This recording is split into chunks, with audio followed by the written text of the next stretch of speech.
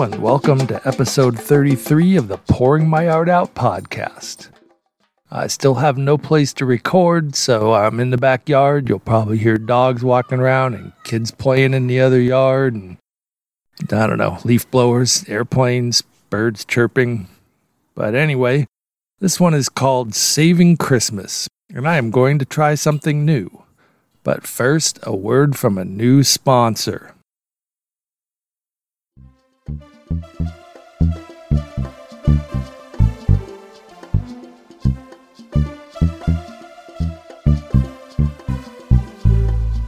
Come to the Donald J. Trump Going Out of Business Presidential Yard Sale. Buy a tiny desk only used once. A black Sharpie marker used to convince people a hurricane was going where it wasn't. Special glasses for viewing a solar eclipse, never used at all. High-quality COVID-resistant face masks, never worn at all.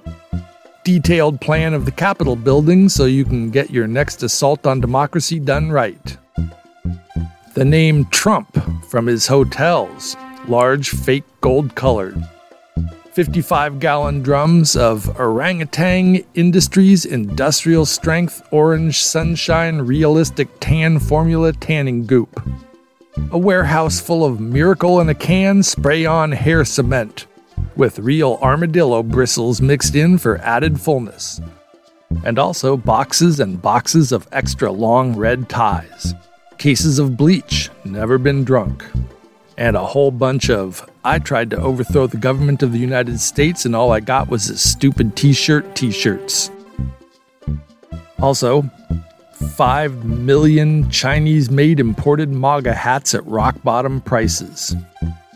All pardons already sold to the highest bidder, cash only, no refunds. Bids will be taken when necessary. Location of sale not decided yet. Don't wear a mask. Stand back, but stand by.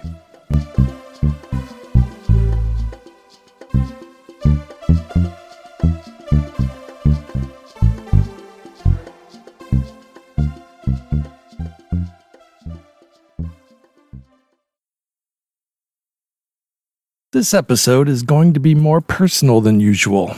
I am going to tell the story of how Christmas and New Year's were saved, and I'm also going to tie these stories directly to my blog, where there are lots of posts with lots of photos. In fact, since no one so far seems interested in saying hi to me on my Pouring My Art Out Facebook page, please leave a comment on any post about these stories on the blog, pouringmyartout.com. Tell me you listen to the podcast and your name, and I will mention you on the next episode. The thing is, hey thing, how you been? Good. How about you? Fine, thanks for asking. The thing is that being all art side of the brain, I can tell a pretty good story, explain the things I do, but describing a tiki I carved or a picture I drew or painted or a glass object I made in my glass-blowing classes is like explaining a song.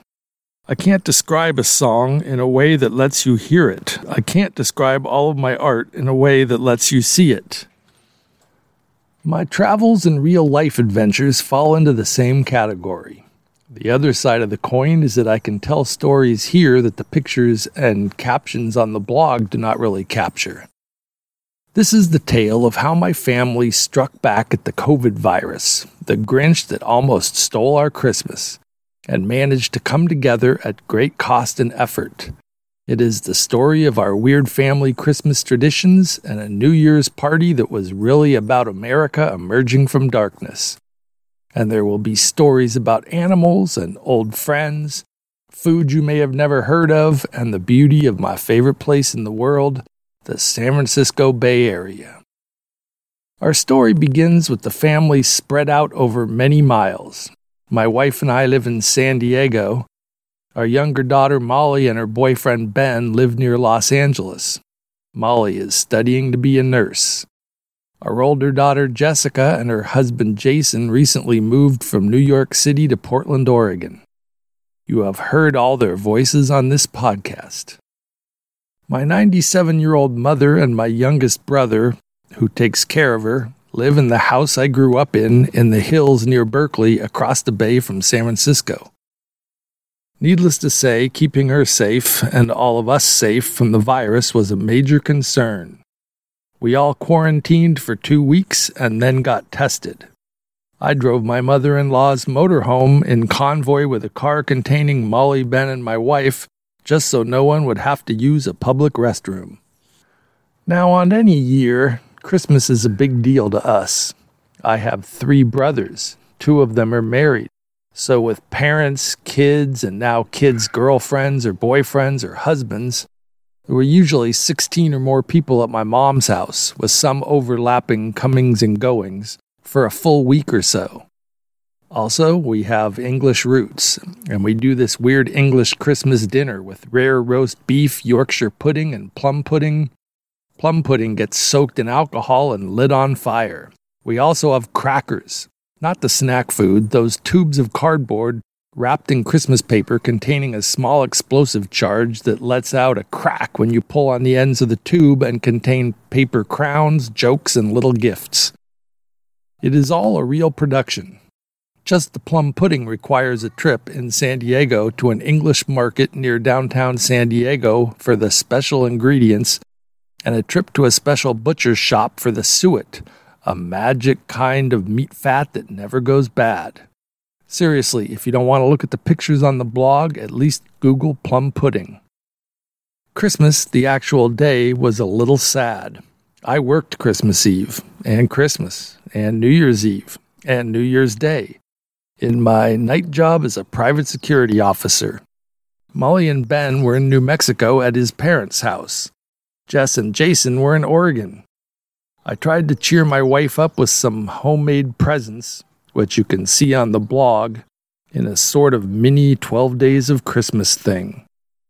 But eventually we all made it to the Bay Area, a 500-mile drive each way for us, and, another long drive for the New Oregonians. And the delayed Christmas festivities commenced. The whirlwind began. There was a motorhome and car full of gifts and luggage to unload. There were presents to wrap and set under the tree. We had 1 full day of preparations, making the sweet sprinkle-covered Christmas bread for Christmas morning. Our late Christmas Eve was in full swing, passing quickly. We have developed a new family tradition, one that came after my daughters were nearly grown up. The matching Christmas jammies. Yeah, you heard me. There are photos. It happens every year. My favorite one was the one where all the guys got full-body jammies with butt flaps like the old Long Johns had, but held closed with Velcro strips. I don't wear them often, not in San Diego, but Christmas in the Bay Area, they come in handy. Go ahead, look back at the old Christmas posts on the blog. We will wait for you. And I will let you in on another secret. My daughters are 21 and 30. One is married, one had her boyfriend along. We still make them go to bed at a reasonable hour so my wife and I can stuff stockings full of sweets and games and electronics and pens and little oranges called cuties. Then I have to sneak into the rooms in the dark to place the stockings at the foot of each bed, including my brother's and my mom's. In the morning, the kids are trained not to wake us until 7:30, but then they come in and pile on our bed and Christmas officially begins. The stockings are unloaded, coffee is made, and the Christmas bread, rising overnight with yeasty Christmas magic, is popped in the oven. We all go into the living room, wearing our matching red plaid jammies this year, and the opening of the presents begins. I suppose I will tell you about the presents I got soon, but I am still working on some stuff that I did with 1 or 2 of them.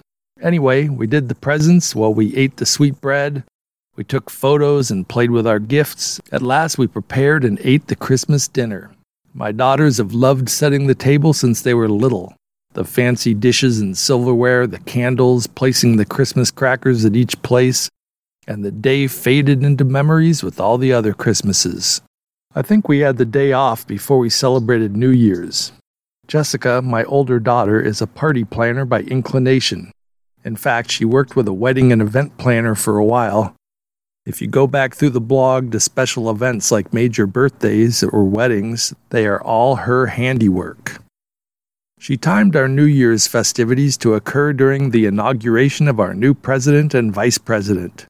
She ordered a life-size Joe Biden cutout. We all wore silver tiaras that said Happy New Year, but she had stuck cards with the word president over the word year on the crowns. Even Joe wore one. Happy New President. It was like a new year and a new world. We even ended up singing A Whole New World from Disney's Aladdin. My 97-year-old mom drank champagne at 9 a.m. Look at the photos of my daughters as Joe was sworn in, as well as our first female vice president. That was a good time. I let the girls use Molly's new manicure kit to give me one very long fake nail with metallic red overlaid with flame decals so I could do a blog post giving Trump a special one-finger goodbye salute on his way out the door. You know what? I am not going to talk about the presents that I got. If you want to know, pop back into the blog in a few days. It will be a surprise. So let's wrap this up. We did go out one time to see our friends and their son, who happens to be our godson, at a beach near the Golden Gate Bridge. Good pictures of that day. We played the foot-pumped antique player piano and had a sing-along one night. We took walks. I took pictures of flowers and birds and dogs. We watched raccoons eating the cat food outside the dining room windows. All the usual stuff, but with less side trips. And then we were off, back to life as usual. Well, you know what I mean. Leaving for our long drives in opposite directions. Okay, that's about... Hey, Art, it's Jimmy. Hey, pal, what's up? That was beautiful, man. I was there, and I still liked it. Jimmy, are you crying? Nah, don't worry about it, man. Okay, buddy. Well, that's it. Bye, people. Bye, people. We will play you out with a song I like to call Hail to the Thief, the Trump presidential going out of business yard sale theme song.